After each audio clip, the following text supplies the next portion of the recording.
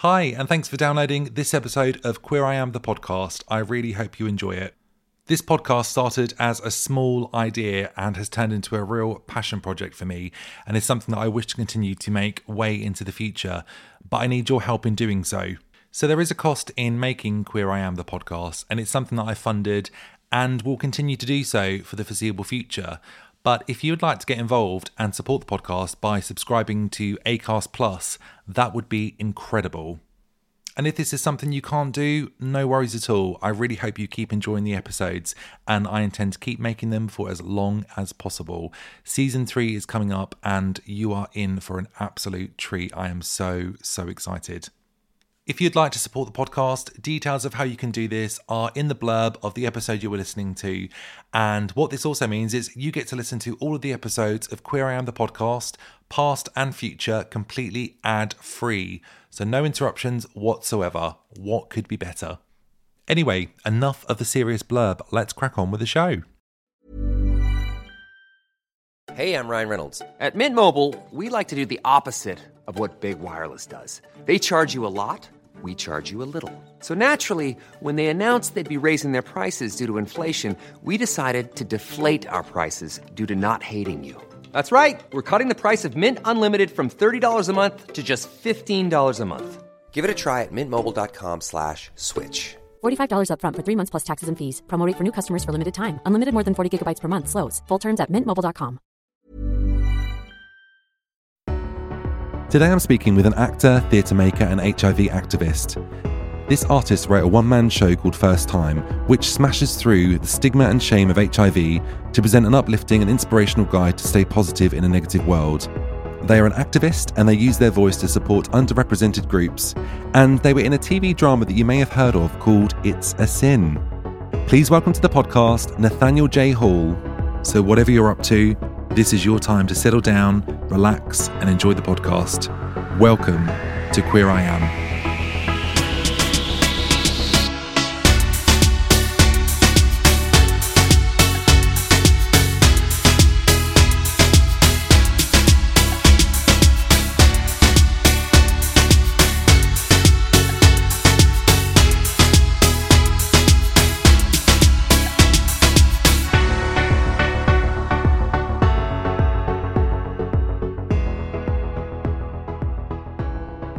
So, Nathaniel, thank you so much for being a guest on Queer I Am, the podcast, season 2. This is an absolute thrill for me and something we've talked about for a few months now, I think. So welcome. How are you doing today? I'm very well, thank you. Thanks for having me. Queer I am. I am here. Yeah, absolutely. So if you had a song to reflect your mood today, what would that song be?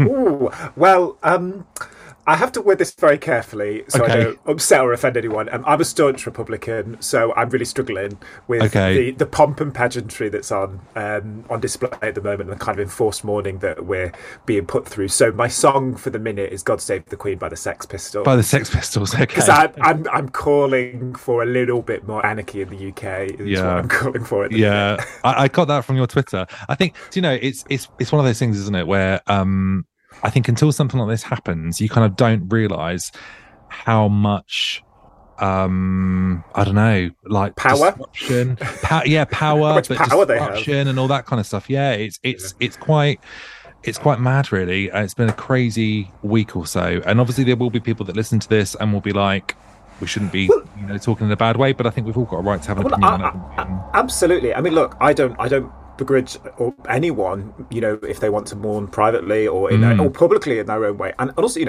let's, regardless of your opinion on monarchy or having a leader enforced upon you without any kind of democratic process. Regardless of that, though, I think for me, I think people should be allowed to reflect in that way. It's this idea that it's kind of being enforced. There's all this stuff going. I mean, there's no balance at the minute. Very little balance. Around 20 to 40% of people, depending on what study you look at in the UK, want to abolish the monarchy. Where is that impartiality on the BBC at the minute? It's not. If you watch the BBC, you would believe that the whole nation feels a certain way. And the Queen, regardless of your opinion, was an important figurehead, worked tirelessly, you know, absolutely. I can totally respect that. And I can totally respect, and I would actually, had they not been having like live streams of the coffin lying in state, you know, and kind of talking in hushed tones on radio all week, I probably would have watched the funeral on Monday. You know, but now I've kind of too much. Yeah, now I've kind of just totally detached from it and kind of gone the other way. But yeah, so anyway, so I'm feeling a little bit frustrated about that. I know that there are a lot of people that are feeling that way. Yeah, as well. And I think agree. we should be able to talk about it. Absolutely. No, I completely agree. I've always been fascinated with the royal family, and I think it's a sense of kind of, as you say, power, privilege. I don't know, just the kind of what it stands for, I guess. It's always kind of interested me and fascinates me. But I think having watched all the or some of the stuff on the TV the other day around the different ceremonies, and I don't know, for me it felt very, very archaic and just like, wow, are we really still doing this kind of stuff? It's just Andrew, they are. Don't worry, don't panic. They are bringing the Stone of Destiny from Edinburgh Castle down to London for the coronation of the King. I said this to my partner because I saw a news article. I was like, they're bringing the Stone of Destiny. Everything is fine. And he was like, is this parody? I was like, no, this is real.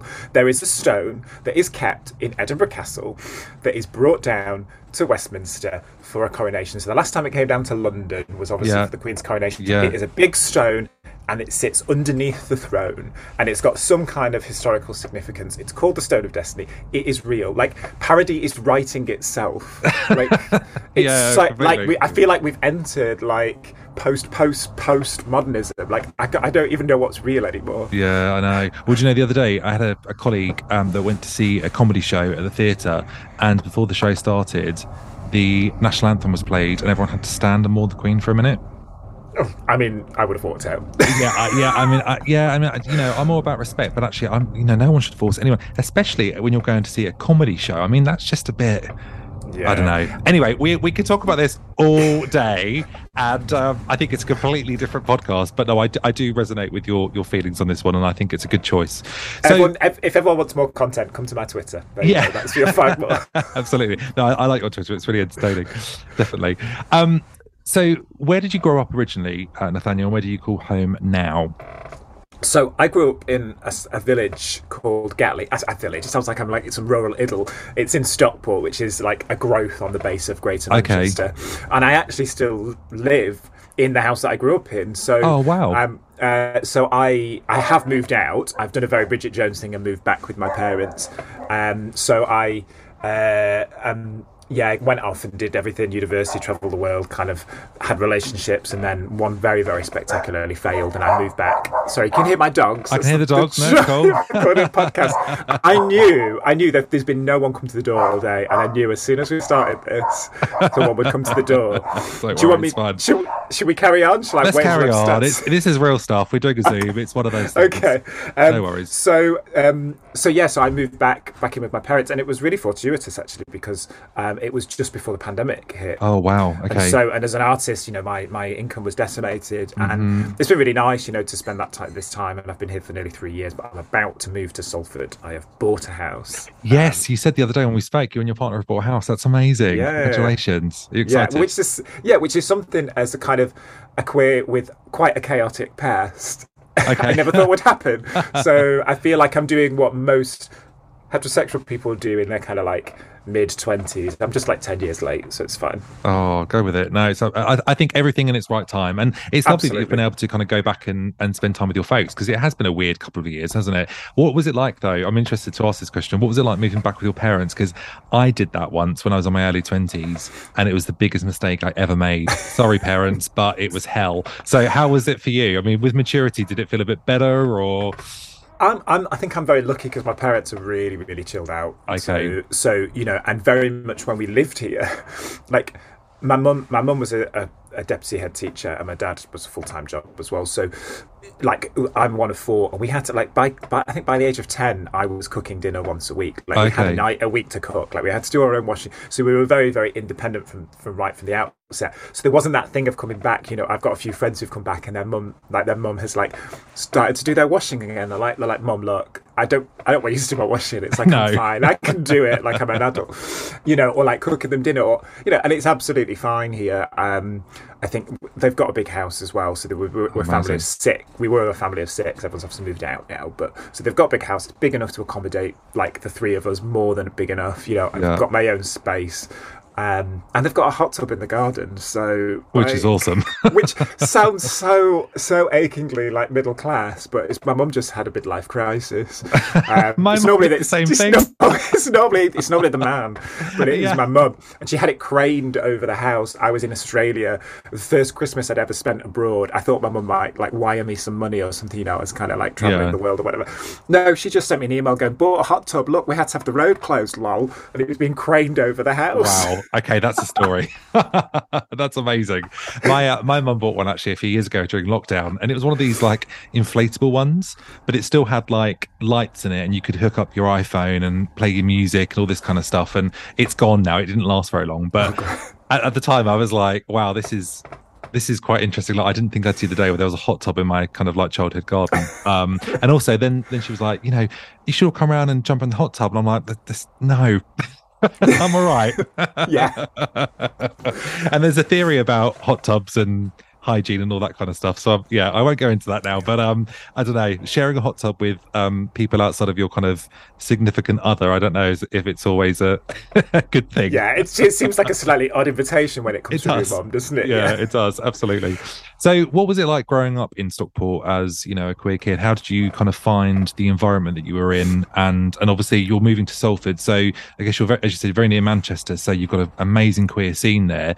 But growing up, kind of what was that like for you? You know, I mean, I left school in 2003, so it's like it's like a lifetime ago. It's like a totally different world. You know, equal marriage, not a thing. Civil partnership, not a thing. You know, kind of rights for kind of adoption, not a thing. So it was a very, very different world. Section 28 was repealed the year I left school. So a very, very different world. We've just come so far so rapidly, really, I think. And Stockport, you know, was like any kind of small town, really. Although I was in close proximity to Manchester city centre, until I knew that place existed, it might as well have been London. Do you know what I mean? It doesn't matter that it's just down the road. And also, you know, the queer scene very much is geared around being 18 plus, you know, so for a teenager, it's not really, although, you know, the bright lights did bring me in probably by about 16. So, you know, illegally sneaking in places.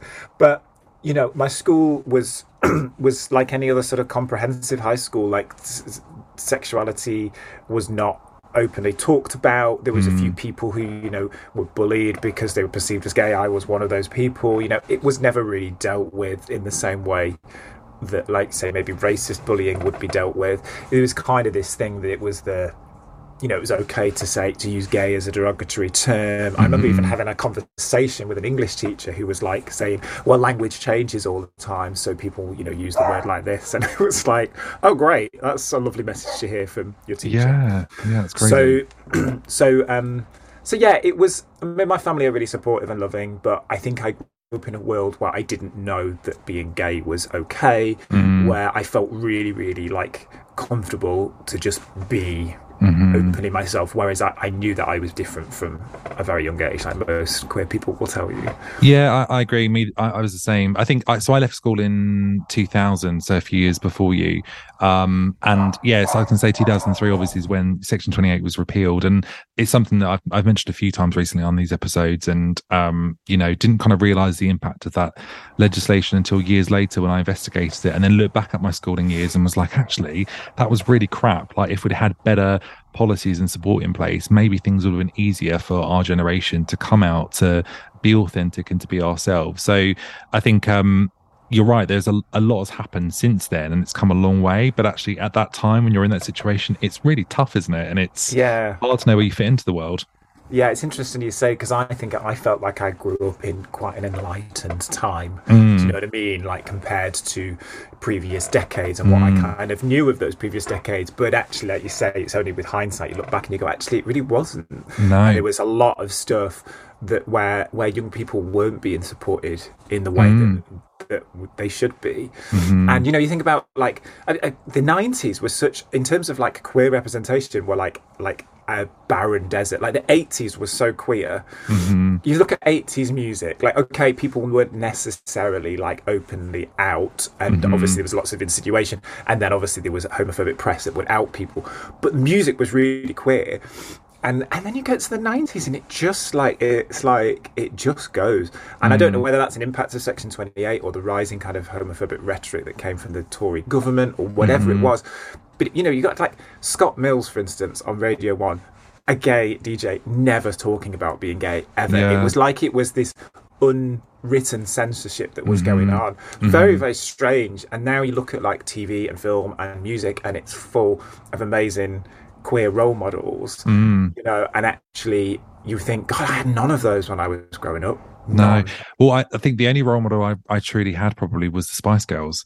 And I didn't realise how much of a role model they were until years later, because I felt like, and I can only kind of explain it by years later thinking, wow, it was like I felt like I fitted in somewhere. When I felt odd and different, there was like this gang of girls where I felt like I could just lose myself in.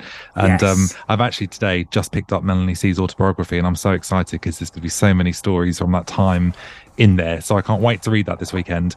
But yeah, I think there was no real representation, and I think that was only years later looking back, I was like, that's why I connected so much, because it was just like there was a place where you could go and you could be yourself without judgment. But even at that time, they weren't really shouting that. They were shouting girl power. Now they're shouting in a different way. So actually, it's equality for all. And their recent tour they did, it was very much about, all genders, all sexualities, all races, all that kind of stuff. But at the time, I don't think they probably could shout as loud as maybe they would now because of the time it was. But I still felt that affiliation. But obviously, we talk about TV. So I became aware of your work from It's a Sin a year or so ago. And I know that obviously your work predates that. And obviously, you were a love interest. You played Donald Bassett for Richie, who Richie I just absolutely fell in love with. I was heartbroken all in 5 hours. I just my God. Richie was a bit mean as well. How did he fall in love? He was a bit of an anti-hero, Richie. I don't know. There was just something about him. I don't know. I think there was like a bravery and like a resilience and like a. Or was it just that it was Ollie Alexander? Yeah, I think he was a bit hot as well. No, I do think all those other qualities were there as well. I think there was just something about him that was quite unapologetic and brave, and I just can only imagine how difficult that would have been at that time. Do you know what I mean? So, but yeah, and obviously I then followed you and lots of the other cast on Instagram, and I became aware of your play and your book First Time, which we'll talk about in a bit more detail. But where did your love of performance and the arts actually come from initially, and how did you kind of think, okay, this was my path, my choosing of a career? Well, I always say, because my mum has been into amateur dramatics her whole life, and still is. I think she does more work now. She's retired for the theatre. That she's a chairperson of the theatre now. But she was in a play when she was pregnant with me, and it was a play where she had to wear a bikini. And my mum used to have a banging figure, and she's wear a bikini, and they did the play, and then she got pregnant, and then they said they were going to revive it for I think it was for a festival or something, and she was like, in like 6 months' time I'm going to be like big. So she had to disguise it with a magazine in front of her belly while she was sat down, so you could see that she was like heavily pregnant with me. So I was treading the boards before I was even born, but I grew up in that environment, like going to that like community theatre with my mum. I always talk to people about the smell of a theatre, like old theatres particularly. There's the costume room and the backstage has this smell. It's basically dust, but it's probably why I'm asthmatic these days. But basically, it's kind of this like sort of slightly smoky, dusty kind of smell, and it gets inside you, and every time I smell it, it takes me straight back. But we used to go when my mum would be the church, the theatre she's part of used to be in a converted church. It was converted into a theatre, but it was an old church, so it was kind of this slightly creepy, slightly weird, like with long corridors where you'd like look over your shoulder just in case you saw a ghost kind of thing. But like hiding between the costume rails and all this kind of stuff, and backstage as a kid was really exciting. So I think that's where it came from. And And then I joined the youth theatre there, and then that became like sort of youth theatres in Manchester, like the Royal Exchange Youth Theatre, and that became the National Youth Theatre, and it sort of all kind of snowballed. I was doing dance classes when I was in my teenage years, and I just always knew that it was something that I enjoyed, but as much being in like the centre of attention, which is always very nice, but as much being kind of behind scenes as well, and kind of whether that's directing, stage managing, designing, all those things. I just love doing anything to do with live theatre, really. I guess it's creativity, isn't it? It's about kind of putting your stamp on something, but also just being involved in the art. I think it's a passion, isn't it? I think it's something that you have to really love. Yeah, and I think it's quite a unique skill set as well, particularly not necessarily if you're a performer, but if you're a director or a producer or what you're doing is you need to be creative, but also you need to be really organized. You need to have a lot of like a skill set that kind of doesn't often sit with the kind of pure creative mindset. You need to be able to like manage big teams. You need to be able to schedule. You need to be able to there's all these kind of moving parts that all come together to that one moment, and it really excites me, like how all those moving parts work and how you work together to create something. And you kind of, with theatre, I always say it's like you're like painting a picture, but it's moving and there's sound. Right? Yeah, so like, absolutely. and it's like it's so exciting when it really, really works, and you get that buzz from an audience from all the hard work that you've done. So yeah, I got hooked at a young age, and I've loved it ever since. I guess it's like a bit like a business, isn't it? It's kind of like all these different moving parts, or like a big jigsaw. And like any job, there are parts that are really mundane, but then it's the rewards, as you say, at the end when you're putting on a show and something really amazing is happening and people are loving your work. That must feel incredible. So obviously you're the co-artistic director of Dibby Theatre, and you've been involved in lots of different projects, which we'll obviously come on to. Do you think that the creative aspect of what you do is just as important as the performance, or do you think there's like, is it the performing for you at the end of it which really is a standout? I mean, do you I think you've said about you love equally every part of it, but actually does one thing really stand out? Yeah, I mean, like standing on stage, and getting kind of that immediate feedback, if you've planned and prepared, and then the joke lands, or you get a standing ovation, which first time often got a standing ovation. It feels great. Like obviously it feels really good, but it's kind of a fleeting thing. And actually, working and facilitating other people to get to that point is really exciting for me as well. I mean, I do sometimes joke that like I became an artist and all I seem to do is spreadsheets, spreadsheets and applications. The theatre's great, but it is a very expensive art form. Yeah. Like I could have chosen a cheaper art form. Do you know what I mean? Like it is TV and film is the next one up, but theatre is still very, very expensive to make. Yeah. So so there's a lot of trying to find money and making it all work. But I really love doing that, and I really love seeing other performers kind of grow and develop, another artist. And at Dibby Theatre we have a talent development program for LGBTQ plus creatives, so we did a writing course this year, subject to funding. We've got a whole range of kind of producing opportunities and kind of shadowing opportunities for LGBTQ people to learn about how theatre is made and develop their skills. And I really love seeing that. I really like, I think as you move up the ladder, you should always be aware of who's just beneath you. And that's an ethos I take into all of my work, and Dibby does as well. And Chris, my co-artist director, and Ross, our producer, have the same ethos. So I think it's really important, because the arts is it's like the Wild West. It's I always say to my partner, the arts is trash, and it is. It's a multi-billion pound industry with no structure. It's run like a cottage industry. Do you know what I mean? And actually, it makes a lot of money, and there's a lot of exploitation goes on. So I think it's really important to help others navigate their way through it, because so much talent falls by the wayside because people don't know really what the next step is. Yeah, so that sort of stuff gets me out of bed, as well as the stuff getting up on stage and kind of getting the praise. And it must be really amazing to see people, their own careers grow, people that you've nurtured and seen grow from grassroots. That must be incredible to watch.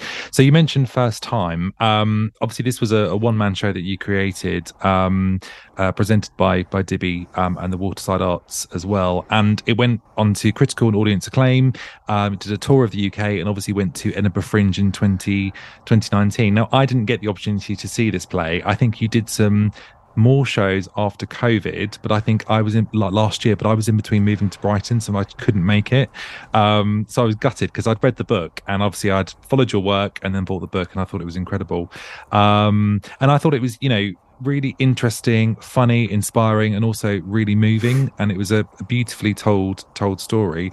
And I appreciate that you have talked about this subject matter a lot. I mean, when we started prepping for this podcast, you kind of said, actually, this is something that I often talk about. But for anyone that hasn't heard of the play and the book and the story, could you give us a little bit of information about what it's about and where people can find out more? Sure, yeah. So First Time is an autobiographical story. It's my story of growing up gay and HIV positive. So I was diagnosed with HIV in 2003, which is the year I left school. As we were just talking about, the year Section 28 was repealed. And I had not come out, but I'd met someone on a park bench, and he was older than me, and we kind of had this summer romance, and as a result of that I contracted HIV, and kind of it was right at that time when I was just unpicking all the shame of being gay. We have to do all that work, don't we, when we come out, of like, this is okay, and that takes like years of work. And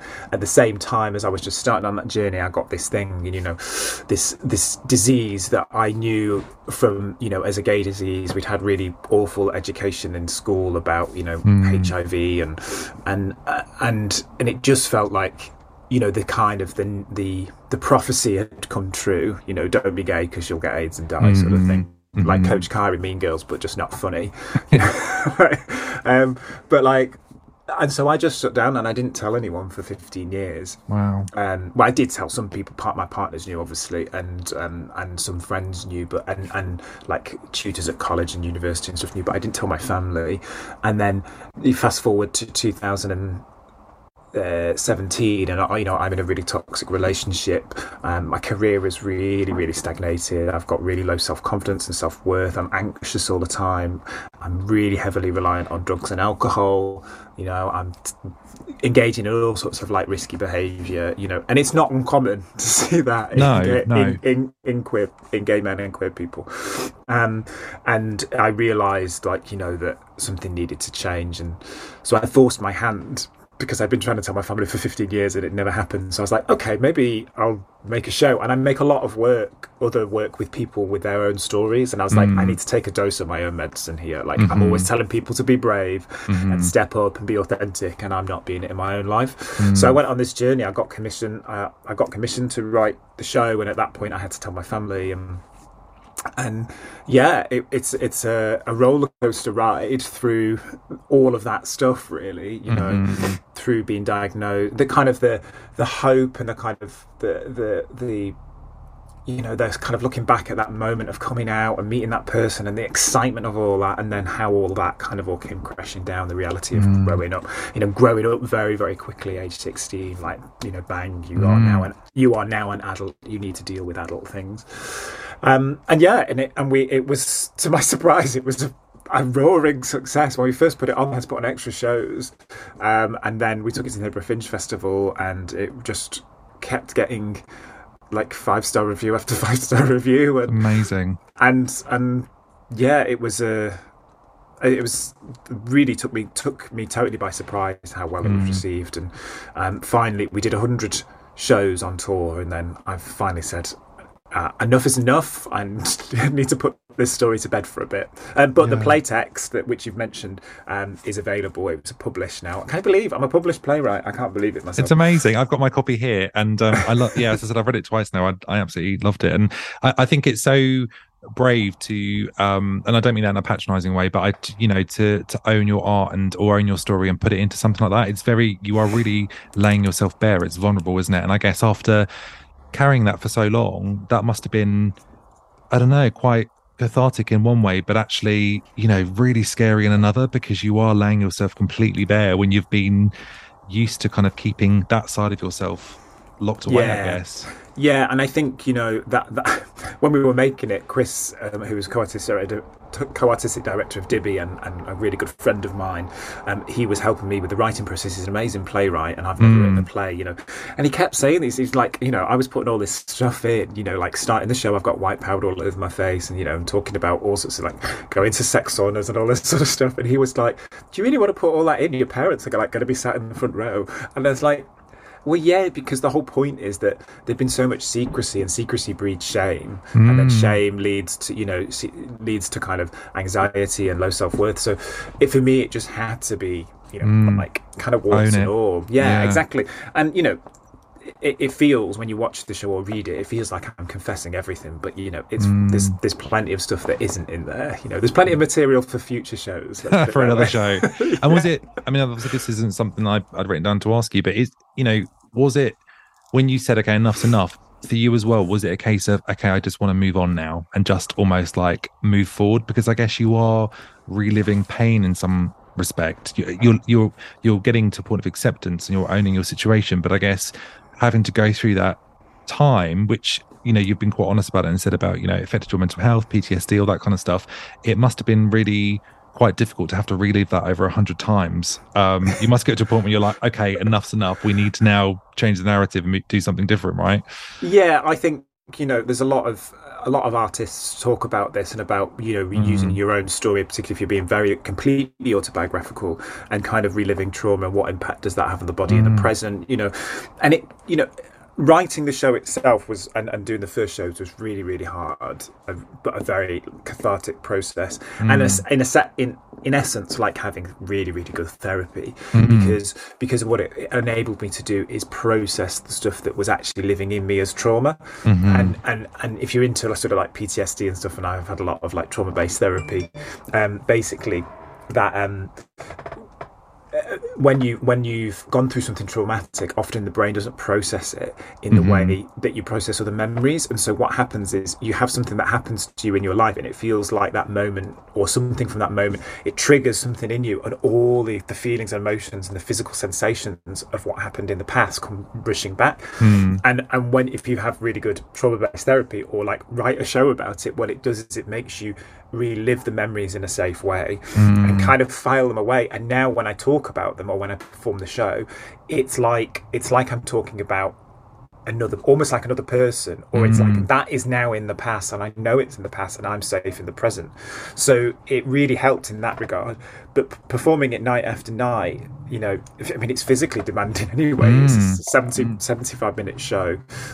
On tour there was only me and a stage manager, technical stage manager, and it's like you are arriving at a venue at about 10 in the morning, setting up, doing your technical rehearsal, having a short break, performing, taking it all down, and probably getting to your hotel by about 1:45, and then doing it all again the next day. So so you don't have the entourage to do all the nice stuff for you. It's like you're doing everything. Wow. There's no glamour. No glam squad. But it does have an impact. Even kind of, even though I say it doesn't feel immediately like I'm it's damaging to me, but I can feel in the weeks after I've done a run of shows, how it's impacted me. And you just have to be really aware of that. I've committed to telling this story, and I know the impact. I've seen the impact it has. I get messages after every show. People come back to post-show discussions and talk, and people send me messages. I'm not trying to boast here, but it's literally thousands of messages. That's amazing. Saying, I really want to be open about my HIV status, or I'm going to tell someone, or just like how it's impacted them in some way and help them. So, I kind of go, okay, I'm ready, I'm prepared, I'm going to go through this period. I know it's going to end, and then I can move on. I guess that's a really healthy way to look at any sort of kind of dealing with any trauma or any situation. It's like stepping into it and saying, okay, but I'm safe. I know I can move forward, and I know this is just what it is for today, and then tomorrow it's a new day. And I guess maybe that comes with a level of acceptance of what you've gone through, but also I guess growth as a person as well. You become stronger, don't you, when you deal with things and tackle them kind of head on. So I mean, can you talk to me about how important it is for you and, for your art, to tell stories for voices that are, underrepresented, like groups that don't have a voice as such? How important is that for you to make art of that kind? Yeah, I mean, one of the things I've always been really passionate about is raising voices or amplifying voices that we don't hear, and who gets access to be able to have a platform. Like, I'm white, cisgendered, relatively middle class person. I fit really well into the theatre world, and a lot of people don't, and a lot of people don't feel like it's a space that's welcoming for them, or that they can come across the threshold, and there's lots of reasons for that. And I think it's really important to look at how you can help with that. And when we made First Time, I made it because I didn't see a modern day representation of HIV. All the representations were historical and were often about illness and dying. And I was like, well, actually, lots of people don't get ill and die now. And where are those stories? But then I became really, really like self-aware that I was the story that we already hear about HIV, which is a white gay man. So when the pandemic hit and we couldn't tour, we decided to do an outreach project called In Equal Parts, which was exploring HIV stigma through a range of different activities.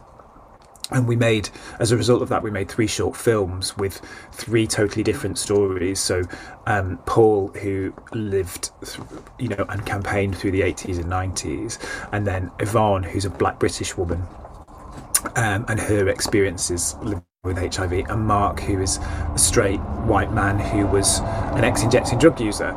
And those stories are not necessarily ones that we hear, and the impact that you see that has had, not just on them individually for telling it, but the ripple effects it's had into their communities. Because women living with HIV, although about a third of people living with HIV in the UK are women, we don't often see or hear about women living with HIV. And now there's like a growing sense of women with HIV coming forward and taking space, which is really, really great. So, it's so important to me. And like, I direct the Candlelit Vigil at Manchester Pride as well, and this year we decided to we were approached by a campaign called These Walls Must Fall, which is partly co-run by an organisation called Right to Remain, and they support LGBTQ plus asylum seekers who escape unimaginable kind of suffering and kind of trauma, and come here, and then they have this horrific, long, lengthy, drawn-out process with the Home Office, who have to prove their sexuality. They get all these horrific, invasive questions, and so we amplified their voices as part of the vigil, because I had a stage there, 5,000 people, with more people watching online at home, and it was really important to just give the stage over to those people so we can hear their voices. So absolutely, it is really, really important to me and Dibby and the work that we do, that we make sure we're doing that. It's amazing. No, it's incredible. I think it's so important, and it's an opportunity, isn't it, for people just to kind of to step out of what they already know and to listen to other people's experiences and learn, and we'll talk about allyship in a moment, but I think that really speaks volumes in terms of allyship, doesn't it? It's about standing there for everyone, making sure that everyone's got equality, everyone's being counted for and has a voice. I think it's incredibly important. We talked last week about your new production you're working on, Toxic, and I know that you can't say too much about this at the moment because it's still very much kind of in the works. But can you give us a bit of an insight into what you're working on and when you hope to release it? So yes, Toxic is the next chapter after First Time. However, it's only semi-autobiographical, so there's going to be a bit more artistic license. Everything in First Time is true, except it wasn't a disco on holiday. You've read the book, you know what I mean? Yeah. It was a karaoke, but I didn't want to sing karaoke every night, so we changed it to a disco. It's Toxic is looking at the impact of toxic gender norms and homophobia on queer people's relationships, and specifically in this instance, it's going to be a gay male relationship. And it's slightly informed from my bad experiences in relationships, in very toxic sort of codependent relationships where there's a lot of trauma bonding going on, and in the instance of my last relationship, which was actually abusive. So and I'm really interested in this. I read the book Straight Jacket by Matthew Todd, which I highly recommend to anyone out there. And it kind of hit me like a train. It was like, there is really something going on here. And people say similar thing about the Velvet Rage as well as a book. There's something going on here, I think, where there is some compound trauma from growing up queer in a straight world and a cis-het world. And I think that's why we see this higher instance and this high rate of kind of alcohol use and drug dependency or drug use and risk-taking behaviour and stuff. And all those things are fun. Like, I'm no nun, now, but I realise looking back how much I was using those to kind of numb, difficult other feelings, feelings, and kind of how sometimes I was complicit in behaviour that I was looking at other people and going, that's really toxic behaviour, and how I was actually complicit in that as well. So, I mean, it sounds like a laugh a minute, but first time doesn't sound like a laugh a minute, and it was quite funny. So, but it's not a solo show, it's going to be a two-hander. Amazing. And it's going to have original music. So it's going to have it's not a musical. I am no means a musical theatre performer. I'm not a triple threat. But it's going to have some it's like new music and kind of a soundtrack written for it. And it's sort of set in like a nightclub kind of environment. So it's going to be kind of really upbeat. Lots of I'm really interested in using like the sounds and kind of the sounds and sights of like queer nightlife to kind of present the show. So hopefully it's going to be quite fast-paced, in your face, funny, and quite hard-hitting as well. And it's coming 2023, September 23. It's going to premiere in Manchester, and then it will be on tour around the UK. Amazing. Going to come to Brighton? Please come to Brighton. Yes, hopefully. Yeah, Brighton. We tried to come to Brighton with first time, but we just could not make it work. No. So we will work harder. We'll make sure we'll find somewhere in Brighton. Maybe Brighton Fringe 2024 sell out shows there. There you go. We'll plug that and make that happen. Oh, that sounds incredible. And it sounds so exciting to be, I mean, it's not just, a story. It's like, when you talk about the music and the production and everything that's going into it, I mean, it really is such a dedication, isn't it, to the art? And I guess it becomes your baby. It's like this, you have to really invest in this work. That sounds incredible. Does it give you a real thrill to wake up every day knowing that you're kind of contributing towards, I mean, I guess it's, incredibly intense and pressured and you've got lots to do, but it must feel wonderful to wake up and think, okay, I'm contributing something in this kind of way most days. Yeah, I mean, I think so. I think you probably feel like that after you've done it, not not during when you're doing the application. I've got a week, my first writing week next week, and I'm sort of slightly dreading it because the writing process is really it's quite a lonely, isolating, and very frustrating process for anyone who's ever written anything that will know that. And as a writer, you always complete something, you say, never again, I'll never put myself through it, and then you do it. So, but yeah, it is. And I think, my work has a lot of, I don't just do the show, there's a lot of outreach work goes around it and community-based work. There was with First Time, and there will be with Toxic. I've been doing workshops with a charity called Survivors, which supports male survivors of abuse, and I've just started some with another organisation called the Men's Room, and we've had some conversations. I've done Insta Live, so I'm really interested in, I want to learn. I don't know all the answers. I'm an artist. I don't know why things are the way they are. I don't know why 1 in 4 gay and bisexual men experience domestic abuse after the age of 16, which is the stat that, really kind of got me interested in making this show. I don't know, and I don't have the answers either. But I think when we start that conversation, we can learn from each other and we can feel less isolated about our experiences. And so the show's one part of it, but all those other conversations that happen create this community that goes, we can talk about these things, and we don't need to feel isolated or alone. Lots of people go through, life is hard. Life is hard, and we should talk about it. There's nothing wrong with that. No, and it only takes one conversation, doesn't it? Or just, one person seeing your show or reading a book and saying, oh, okay, I felt like that. I need to talk about this. I need to have this conversation. And it's a ripple effect, isn't it? It then affects so many different people's lives. It's incredible. I'm really looking forward to hearing more about it. And I will definitely come and watch next year.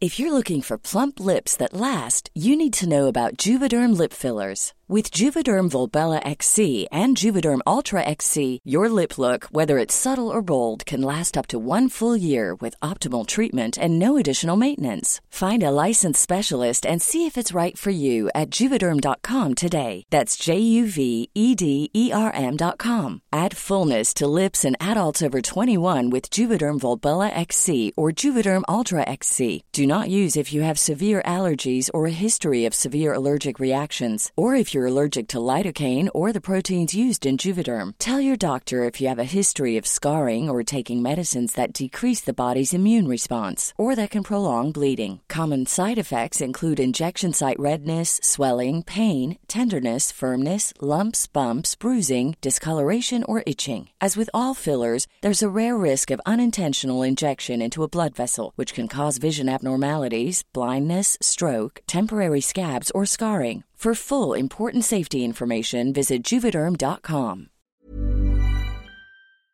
So we must talk about It's a Sin. We mentioned it at the beginning of the podcast.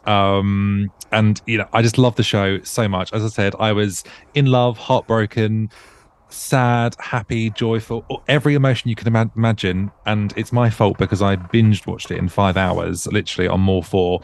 I woke up the next morning and I was telling my husband about it, and I was like literally crying at the same time because I felt like I was grieving. I was like, this show just affected me so much. And I think it's everyone that I've spoken to has said the same thing. I think it was so powerful. And it was such an important story to tell around the community, which I think just telling it from the community's lens as well, rather than, the propaganda and all the misinformation from that time. So how did the project come about for you, and what was it like being involved in the project?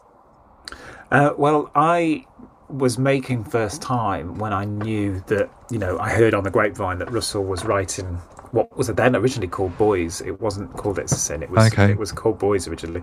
And I said to my agent, I was like, we have to get Russell to come and see my show, and he splits his time between Manchester and his home in Wales. So it transpired that he couldn't make it to the show in the end, but a friend of his had been to see it and had messaged him, so he knew about like the show, and his friend had said, you've got to come see this show. And so anyway, I was really unprofessional because I was just like, I just need to talk to him, like I want to get in there. So I messaged him on Instagram, and he got straight back to me because he'd already heard about the show and he'd already heard about the work that I was doing. So I didn't expect a response, but he said, yeah, let's go for a coffee. So then I sat in Cafe Nero on King Street in Manchester. No, not King Street, Cross Street. And like just literally like pinching myself. I was like, I can't believe I'm actually sat here with Russell T Davies. And he's such a lovely guy. And he was still writing, and he wanted to hear about my story because he wanted that the Colin Morris Jones gets it from his First Time, although in a different era. But, I think he was still part of his research. And then at the end of that conversation, he stood up and he went, well, you're too old for the lead roles, but there might be a role in there for you, with sort of like a twinkle in his eye, which was amazing. And then his producer, the producer of the show, came to see First Time, and then I was invited to audition, and I actually had to do a self-tape because I was going up to Edinburgh the next day. I was going up to Edinburgh. I was in Edinburgh when they wanted me to go to audition, so I had to do a self-tape. And so I went up to Edinburgh. I did the self-tape and then sent it off, and then kind of forgot about it because I had this whirlwind of Edinburgh and all the stress of that. And then I remember we have this blanket thing when doing shows in Edinburgh. You'll get lots of reviews, particularly shows getting traction. So I have a social media ban from sort of lunchtime onwards, and my show is about 4:00, I think. So I didn't see any reviews prior to going on stage, and then afterwards, I'd switch my phone on, or my producer would come over and be like, "You've had another review. Here's the review," and he did that. He came up and said, "You've had a 5-star review in the stage," which is amazing. Yeah. And I was just like, so I was on cloud nine. Let's go and have a, go for a drink. And then I got a phone call from my agent to tell me that I'd got a role in It's a Sin. And I was like, oh, great. Wow. I just best day ever. What a day. Yeah, absolutely. And what was it like being part of the cast? Because, I mean, from watching it, I could only imagine, and you may tell me if I'm wrong here, there must have been an incredible cast to work with, because everyone just seemed to gel so well as characters. And I've seen interviews afterwards, and there's a real sense of camaraderie around all the people. So was it true to that? And did you have a lovely time being a part of the show? Yeah, I mean, making TV is. I mean, I've done a bit of TV work prior to It's a Sin, but you know, theatre is like where I'm trained and my first passion, really. And it's so different because theatre, you're like all in it together, like everyone's together, and then TV, because of how it's filmed, like you often don't see people that much. Right, like, you know, you do your read through and everyone's there, and then you kind of like go through it, and like unless you're in a scene with somebody, like time is money. You're not going to be on set unless you're needed. But you know, the times when you are together, they're really great, and it's a testament to Red Productions that made it as well. They are such a lovely production company. There's a real. It's as much about them because they're the team that are consistent for you coming onto set. They're the people that are there all the time, and they are the ones that make it work, and they make you feel relaxed and happy and chilled out. And you know, it's such a stressful environment because, you know, like I say, time is money. You know, it's like but yeah, it was just a great experience all round. Yeah, it looked incredible. I mean, and I can think of worse cast members to be in bed with than than Ollie Alexander. Yeah, well, you know, wasn't envious at all, Nathaniel. Well, you know, yeah, lots of people say that, but doing intimate scenes is just not that sexy, really. And one of the great things for It's a Sin was that there's a new kind of industry standard that's being set now around intimate scenes where you have an intimacy coordinator, so you actually do some work with them prior to going on set, which I was really pleased about, because you know, you when you're putting your body so close to somebody else, you know, you're really trusting, and it can trigger things in you emotionally that you weren't aware of, and so really important to kind of go through all that consent. But also it just means that when you're on set, you're really relaxed, like, and you can perform the scene without really having to worry. But you know, it's not that sexy when you've got a camera, I mean, literally like here, and then you have to do it like 5 times. Yeah.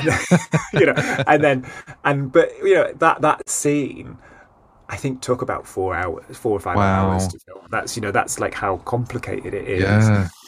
So we just had a nice time. We just lay in bed and chatted between takes. Just really, he which was really nice. I think I watched an interview with him actually when he was talking about the like the, not coaching is the wrong word, but like the support that you had in between. And because I think someone had asked a question about it, and obviously there was a lot from his perspective he was involved in, and I think that he was saying, you know, it was a regular thing that actually you had support on set, and I thought that was really nice actually, because again, lots of care obviously went into making sure that everyone felt comfortable and the production was, you know, really well thought through and stuff. So that's great.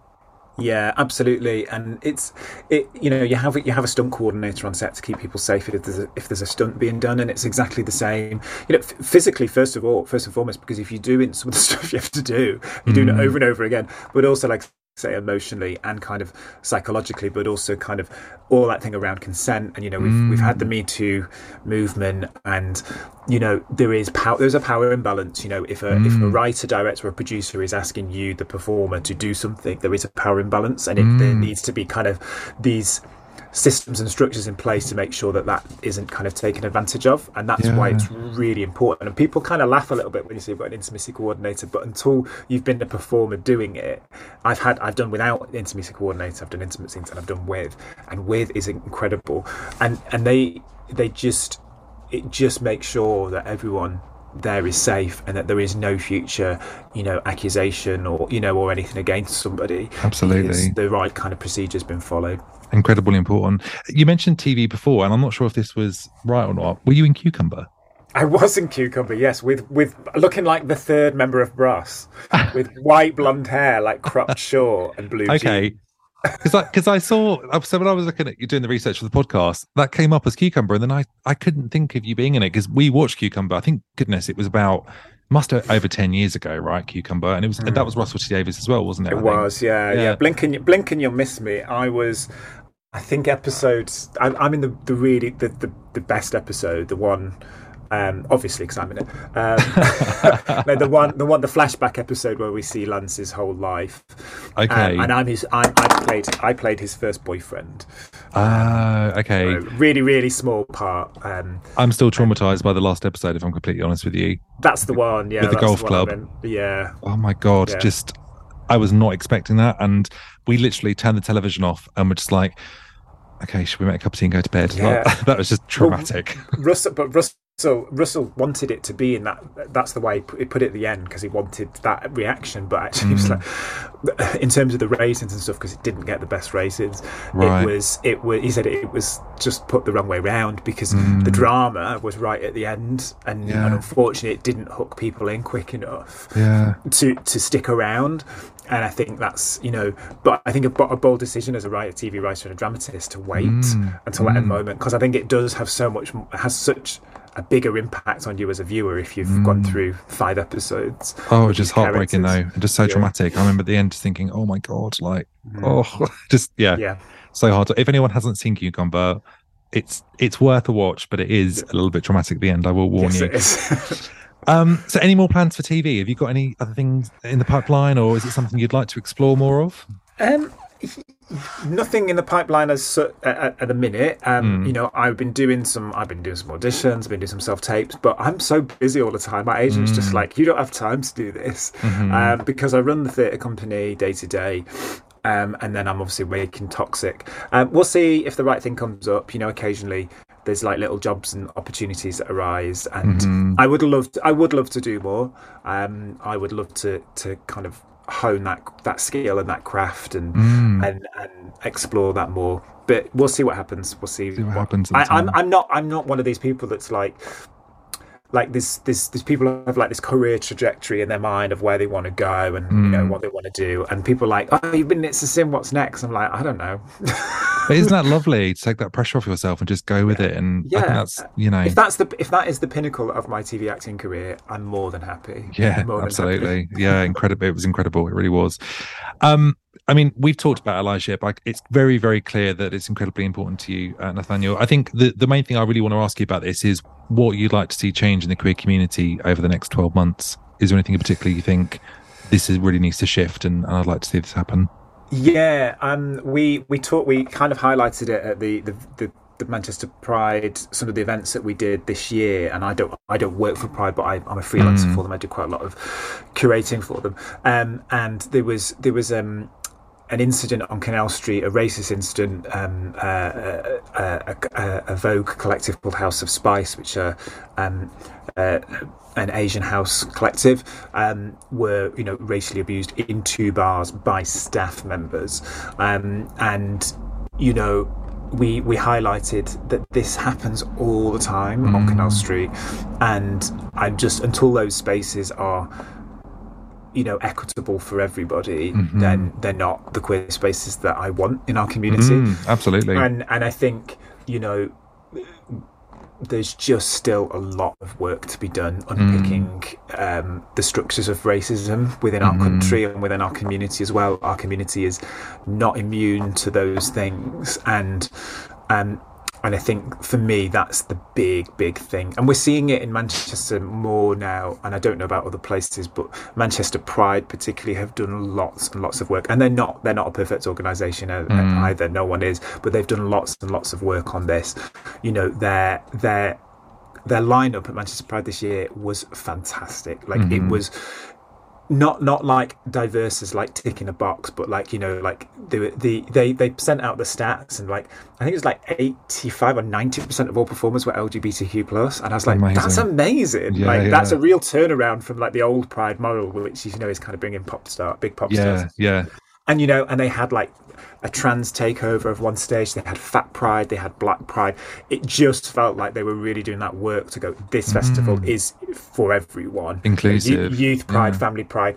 So it felt great. But there was also a racist incident reported from Salford Pride recently in Manchester, and and it's happening, it's still happening, and I just feel, for my black and brown friends, I can't imagine what it feels like to go, I want to have a night out, I want to go to this bar, but then feel like they can't, they're not welcome or uncomfortable in that space. So for me, white people, we got to step it up. You got to unlearn what you've been taught around race, and everyone is racist. You don't turn around to me and say you're not racist. I'm racist. I was brought up in a racist society. We have to unpick it. You have to do that work, and that's our responsibility, not black and brown people's responsibility. Yeah, absolutely. It's the whole education piece, isn't it? It's we have to educate ourselves as to why it's important. It's not for people of colour to tell white people, how they can be anti-racist. It's, we've got to do the work ourselves. It's incredibly important. And you've got to, sorry to interrupt, but you've got fine. to, like a friend of mine, you've got to start the conversation. I think a lot of people are worried. And I think in the past, I've been worried as well about getting it wrong. And a friend of mine, who's a Black British, she was actually on our writing course, and she was saying that she was in this lesbian book club. She's the only black woman in the lesbian book club, which is fine, So she said, often that's how I move through the world, and that's I'm used to it. That wasn't an issue, but they read a book which was about like racism in America, and it was really quite hard hit. She had quite an emotional response to the book, and she was really excited to go to this group and talk about this book, and start have these conversations. And she said no one said anything. And she was like, was it because they were too scared with me present to talk about these things, and try and unpick it? And she's like, if we can't have the conversation, how are we ever going to move forwards? Yeah, like you've got to be willing to just talk about it and say, look, you just have to say, look, I might get this wrong, but I'm just trying to open this dialogue. Like meet me in the middle. Yeah, we've said this so many times on this podcast. It's just about being respectful, being kind, being honest. It's like if we, if someone comes to you in the pub and says, I'm not being funny, but instantly they're going to say something which is just purely offensive. So it's like, please don't do this. If someone comes to you and says, I've got some questions, I know I need to educate myself, but actually, could you help me? Let's have the conversation. That's amazing. And that should be, appropriate for any situation, whether it's race, sexuality, ability, whatever. But you're right, we've got to keep the conversation going, and as long as we're respectful, there's no reason why it can't happen. But yeah, I think I actually did a podcast a few weeks ago with a trans sibling from the community, and they were talking about how, they were being very honest in the podcast about their feelings around their own transition. And they kind of said, some people just don't know what to ask or what to say because they're so scared they're going to get it wrong, because there's so much fear out there. And it's like, we've got to move the conversation on so actually people aren't scared to have the conversations and get it wrong. It's just it's just so important for so many different communities, or makeups of different communities, I think. So no, that's really, really important. This is the quick fire round, which you're not at all prepared for, Nathaniel, are you? No, absolutely not. I've not read your email and made some little notes to make sure that I've got answers ready at all. That has not happened. But seriously, before we move on to the fun bit, thank you so much for all that you've talked about today. It's been a really amazing conversation, and this really has been a dream come true to interview you. So I'm really grateful. So thank you so much. Oh, it's very sweet. My pleasure. So, queer icon. Oh, queer icon. Okay, we're going straight in. Let's do it. Kim Woodburn. Tell me why. Don't start with me, lovey. She is camp personified. Yeah. She is hilarious. That video that comes out every Christmas, which is her in the Big Brother house, and it's the hour by hour on Christmas Day, and it's so funny, and I just think she is camp as tits. Is that where she goes, adulterer? Yes, yeah. You're an adulterer. But failing Kim, like if I have a serious one, it's probably Russell T Davies. Oh yeah, absolutely. Yeah, he's incredible. But I mean, Kim Woodburn, I still watch. It's still one of the funniest things on television ever. The eating challenge on I'm a Celebrity with Katie Price, and where she's eating the kangaroo's testicles, and then you just hear Katie Price go, "Is it salty?" And then she goes like gags and stuff. It's disgusting, but it's so funny to watch. That is British culture. That is British culture right there. Yeah, she's like, oh, lovey, God, it's ghastly. She's just, she's got this real. I love her. She's brilliant. She's so good. Have you seen the Destiny's Child Independent Woman remix of her saying "Don't start with me, Phil" on This Morning? I have not. Oh my goodness! I'm going to Google that as soon as we finished. She goes, "We're just asking you a question." It goes, "Question?" And she goes, "No, you're not, Phil." And it's honestly, watch it. It's really good. It's really good. Queer anthem. That is "Relax" by Frankie Goes to Hollywood. Oh, okay, cool. Did you have one of the T-shirts as well? No, Frankie says "Relax." No, I don't think I do have one of those. What I love about this song, other than it being like the filthiest beat you've ever heard, it is just incredible. I just love the kind of the total brazenness of, is that a word, of a brazen attitude of Frankie Goes to Hollywood in an era where gays were being demonized, vilified, HIV and AIDS was being used and weaponized against the community, to just do such an overtly sexualized song, you know, is incredible. And the fact that it got, you know, banned, you know, and all this kind of stuff, I just think brilliant. It's like, what an amazing song. And it's just a banger anyway. It makes it all the better, doesn't it, if it's had a bit of controversy, I think, definitely. Do you know, I've never really been a fan of the Pet Shop Boys, and the song isn't really their version, but and again, going back to the show, but I absolutely love Ollie and Elton's version of It's a Sin. They did it at the Brits. Yeah. I have listened to that on Apple so many times, and it's just, I don't know, it's just the beat of it. It's just amazing. And it just, I don't know, it kind of says everything you want to say as a queer person growing up in the 80s. It just, oh my God, I absolutely love it. It's amazing. So I think that's probably my anthem at the moment. Last book that you read. I literally finished it last night and closed it. It's called Bad Gays, a homosexual history. And it's fantastic. It's about bad gays, basically. It's about people from history, obviously, as when we're moving towards queer emancipation and liberation, we celebrate certain people along that journey. But this is what about those people that we kind of are sweeping under the carpet because they don't fit the narrative, you know, because we're not all good. So it's really fascinating. It's based on a podcast called Bad Gays. I've turned it into a book. So if you're not a reader, you could check out the podcast. And it's just brilliant. It just goes through people from history who were known to, to have same-sex relationships or relations, and just talk about their problematic history. And it's great. I'm such a geek, so I love anything like that. I'm not really a big fiction reader, but prior to that, I did read a fiction book called Black Milk, which is a really good book. I've read that. Yeah, it's good, isn't it? Yeah. And was it Black Milk, or was it something other milk? There was another one with milk, or was that the same one? I don't know. Was it Black Milk that I read? It was something milk, and it was about a queer person who was part of a Jehovah's Witness family. Yes, that's what it's called. That is the book, yeah? Yeah. I'm not getting the name wrong, am I? I don't know. It's something milk, though. But yeah, I read that too. I read that last year. That's really good. Really good book. No, it's not. I've got the name wrong, I think. We have to do this bit. We have to do this bit again. That's okay. Something milk. Oh, is it something like I can't.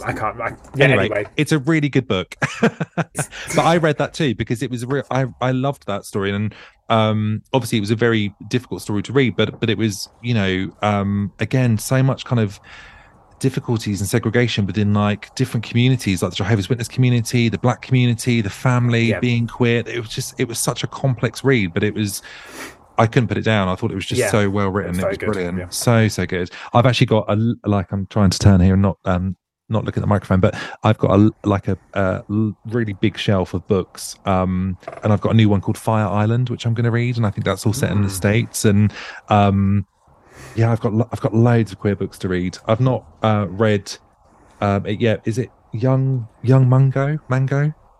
You heard of that one? No. We're not doing very well on titles, are we? We're not. No. It may be called this, or it might be called that, but it's really good. Everyone just needs to go into the local queer bookshop, find their own books. Don't listen to this podcast. Anyway, that's cool. We'll move on. This is not so quick fire now, is it? Your dream TV job? Do you know, my dream TV job would be to present a documentary. I would love to do that. Maybe about queer history. Maybe I could do Bad Gays, the TV show. I don't know. That'd be amazing. But I'd love to do some presenting, because I'm like I say, I'm a bit of a geek, and so I love delving into a subject matter and kind of exploring it. So any agents out there that are looking for a new, I was going to say young, but I'm not young, I'm 35, a hip and happening queer with awesome hair. Yeah. I'm your guy. Do you know, it's my dream to do a TV presenting job, and to interview people and to do documentaries and stuff. So maybe we need to tag team on this, and let's do it. Let's write a show and go to someone with it. Let's be okay. It's not. I'm reading The 5-Second Rule at the moment by Mel Robbins. Have you heard of this? No. Okay, and it's all about how... Is it called that? It's not called the 10 second rule. It is called the 5-second rule, and it's basically how we're always in our own way, and actually we have to make stuff happen, and you have an idea in your head, and basically it takes 5 seconds to find reasons as to why that won't work, or an excuse. So I'm going to go for a run today, and it's 5, 4, 3, 2, 1. Oh no, it's a bit cold outside. I'm not going to do that. So it's you count down and take action. So, and it was saying about actually, the TV producer that you want to work with isn't going to come knocking at your door. The play that you want to write isn't going to happen. You've got to make stuff happen. So you've got my number. Let's make this show happen, Nathaniel. Let's do it. Let's do it. Your favourite decade and why? My favourite decade is the 1980s because I was born in it. Yeah, so everything changed. The world changed. 1986, I was born. I was 84. Yeah. I think because I was obviously born, my memories probably start in the 90s. The 80s is like this decade that I can sort of know I was part of, but also feels like totally different to the world that I know or knew growing up. But I just love it. When you see like archive footage of the 80s, I'm just like, what? It was a bonkers decade. Like the size of the shoulder pads and the, just like the colours and the huge giant phones that people were talking into, and just, but also I think a really, a tumultuous decade as well of change and but I think what you get in the 80s is really, really incredible music and art. And that often happens at times of social and political upheaval and change. So I think at the minute, because we're going through one of those times as well, I think we're going to look back and go, my God, the art and the music and stuff that was coming out at that time was amazing. Really amazing. I love the 80s. Yeah, do you know, it's funny because I think my earliest memories are the 90s as well, because I was 84. So I think one of my earliest memories is kind of like when I was about 5 or 6. And being at my nan's house and stuff. But whenever I think about the 80s, I automatically think of Band-Aid. Do they know it's Christmas? I don't know why, but it just pops into my head because it was just that time of, it's always the video that's on telly every year without fail. And I don't know, it's nostalgic. So maybe it's just a love of Christmas that I have. I don't know. But whenever I think of the 80s, Band-Aid pops in my head. There you go. Ultimate holiday destination. Where would you love to go? Oh, this is really hard because I've been to quite a lot of places, and I was like, do I choose one of the places I've been to because I know, or should I choose somewhere else? I've never been to South America. Okay, I would love to go to South America. I would actually South, Central, and North America. That I've basically just said half the world. I understand that. But those are places I haven't been. I would love to go. I really love like desert environments. I know that sounds very, very strange, but I travelled through the outback of Australia for like 2 months, and I really love like barren places. It sounds really strange. No, but I'd love to travel through like sort of like some of those places in America. Like I kind of like the idea of like a road trip maybe.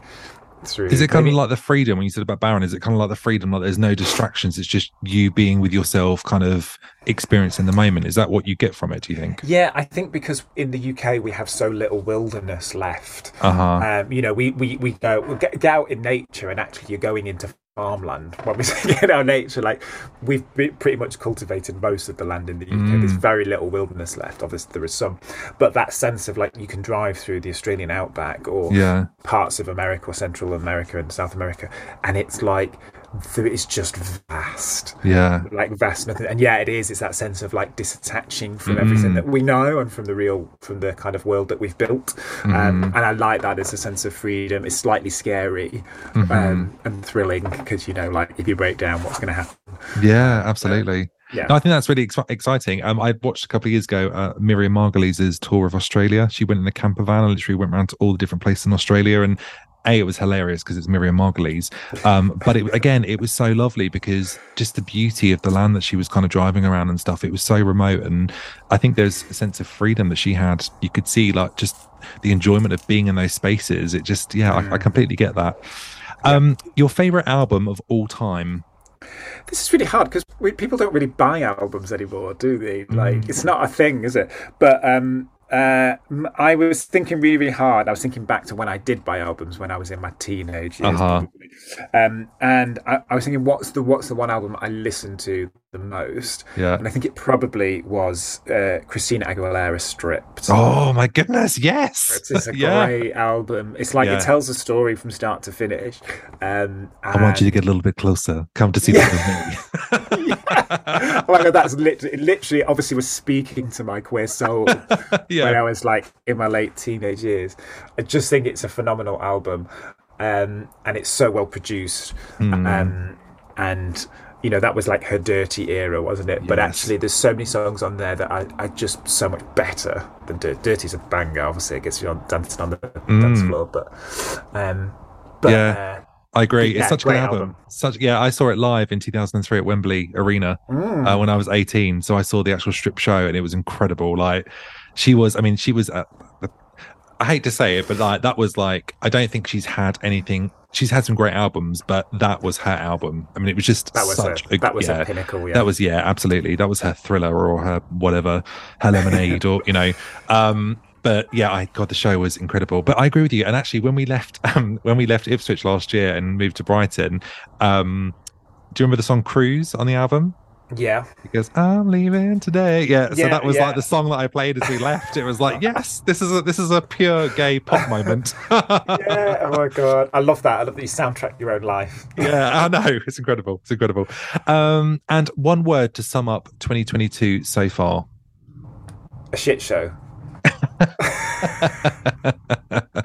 Because everything's been going on with politics and all the... It's just... I want to go back to precedented times. Everything's unprecedented these days. Can we not just go back to saying a precedent that's nice and we all just stick to it? That would be lovely. Yeah, no, I get it. Absolutely. Nathaniel, this has been amazing. Thank you so much for talking with me today.